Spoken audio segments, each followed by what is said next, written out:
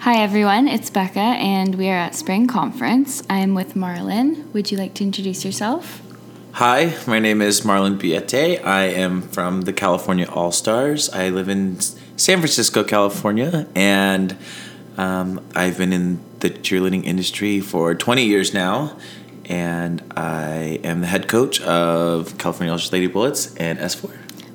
So we have a really broad topic to talk about today.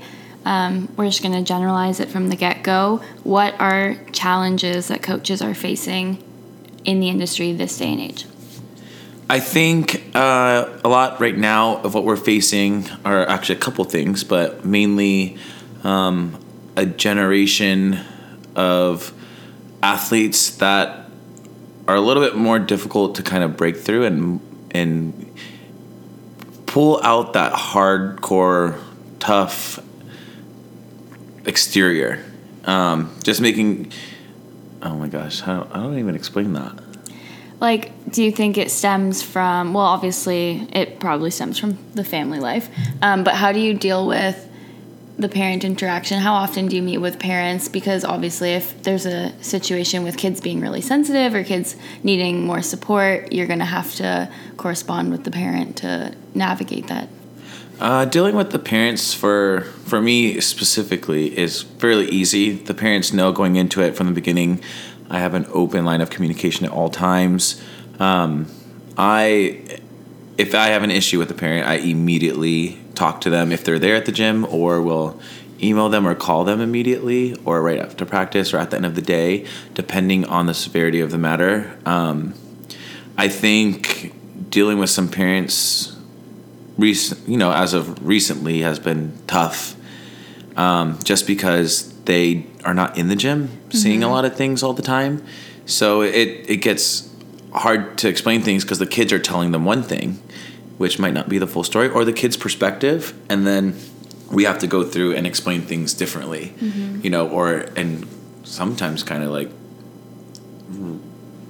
retelling the story because it wasn't even true. Right. So I think that's kind of a big one for dealing with the parents, is just making sure they have the full story first.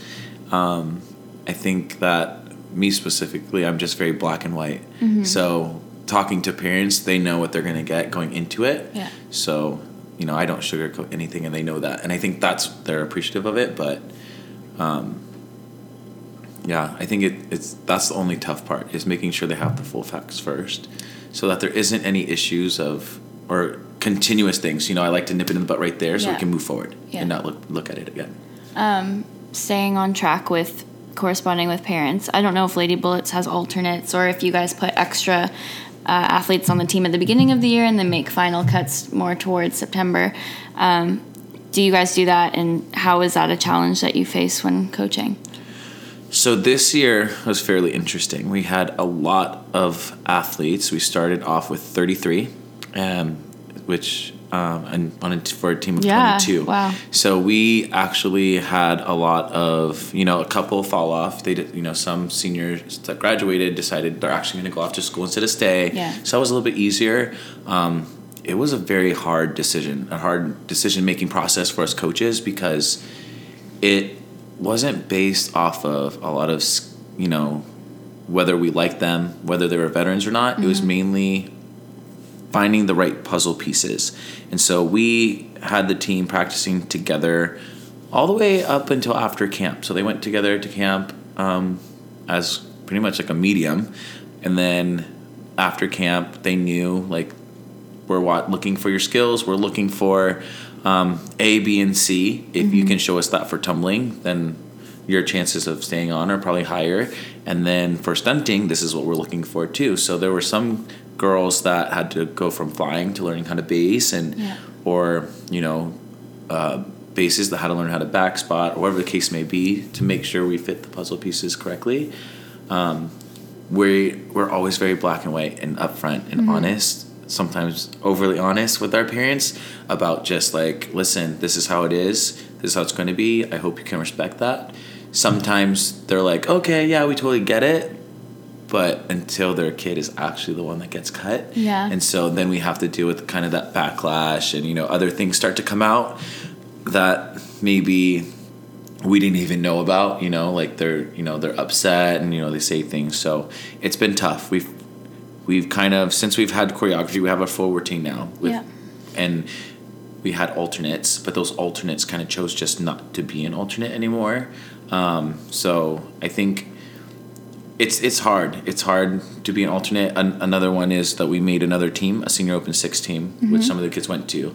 They kind of went into it feeling like they were like the leftovers or whatever that is, but we are doing our best to make sure they don't feel like that. We don't want them to feel like the leftovers. That wasn't the case at all. They're not leftovers. They are still athletes, great athletes, and moldable. They just didn't fit the puzzle pieces for what we needed for this division. Yeah. So when you are putting athletes on a team like that, after giving them a little taste of what it's like to be on Lady Bullets, as a coach, how do you keep them motivated? How do you get them excited about this new team in a different division from what they thought they were going to be a part of? I think it's just the environment you put them in, and I think it's how you approach the situation, making sure that obviously they're not getting treated any differently. They're getting the same training. They see that, they couldn't hit the skills, right? So they had a lot of training to do. They needed to develop the skills. So maybe they were on a world's team somewhere else, but they just weren't up to the caliber of what we needed. So they're getting all the fundamentals. I think it's just how you make practice, how you make them feel at practice. If they feel like loved, if they feel that they're needed, if they feel like they're wanted, they're not going to have any doubts about themselves. Yeah. Obviously they kind of feel that way. It's lingering for a little bit, but it goes away. And if you have a loving coach who loves them and cares about them and treats them no differently than if they were Lady Bullets or Calico or whoever, Sparkle, whatever the case may be, then they're going to be fine. The industry keeps changing and evolving. Stunts get harder, rules change, trends come and go. For you personally, what is your biggest challenge right now as a coach? I think the biggest challenge right now is the inconsistency. Things are always changing. The rules are always changing. You can do this here, you can do that there. This division, you can do it, you can't do it here. It's just it's tough. It's tough to have to keep that in the back of your mind. I think making sure that you're being consistent, at least with your own team, is probably priority. But at the same time, I think it just sometimes gets a little frustrating with all the rule changes. You can do certain things here and there. I think that we are, image policy wise, I think we're on the right track. I think that's great. I agree with that.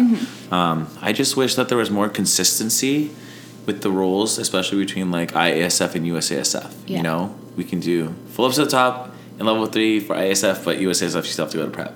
So it's strange because but in the US you're not gonna be able to do that. So I don't know. It's just, I wish there was more consistency. Yeah, that makes sense. What advice do you have for a coach starting out? Maybe one of the young kids that are here at Spring trying to learn from all of the best for the first time. What would you want them to know as they're starting out and are on a journey to shape other kids like themselves? Be a sponge. Always be willing to learn and never feel like you know everything. Even as you get older and you feel like you do know, every single day that I coach, I feel like I'm learning something from someone. I, to this day, feel like I can learn from a brand new coach that just is learning how to coach because they know something that maybe I don't. Yeah. Everybody has their own strengths. So you go sit in on a practice of coaches in your gym that have been coaching for a while and just learn. Learn, absorb. Don't be afraid to ask questions and get your hands dirty and get in there. There's a lot of times you're gonna have to just work for free just to work to be able to get the experience, and always be willing to just keep building your knowledge. Don't stop learning.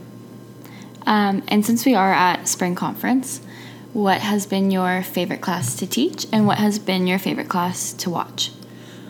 My favorite class to teach, actually, in the last 2 years now, was the Choreography Collective with David Langling and Jonathan Lewis. It's always fun to do a class with other people. Yeah. It was really fun. It was great. We were able to really get across some cool points and topics, and the attendees had some good questions, and it's just so fun because I think it's the energy that makes it fun. You know, you can be genuine. Nothing is scripted. Everything in that class is just genuine. Let's talk about it. Here's my opinion. This is their opinion. What is your opinion? So I thought that was really fun. I didn't really get to sit in on any classes. I really, really, really wanted to go into some of the building classes this year, just because of all the new rule changes, just to see some of the exciting stuff that's going on. I know those are always a favorite of mine, especially because I feel like I can learn. I always leave here learning so much. I think something that's fun for me that I enjoy being here is being able to just chat with people in the industry and network and talk to people, and just in a non-stress-free, non-cheer competition setting where it's like, hey, let's go to lunch, let's have a chat, and we're talking about, you know, challenges or, you know, or even real life stuff, not even cheerleading. I think that's fun to be able to catch up, meet people, and just live and enjoy each other. Enjoying each other's company is really what this is all about here. I totally agree. Spring is such a great place for being personal but social and also learning. So thank you so much for sitting with me. I really loved our chat. And that's it. Thank you.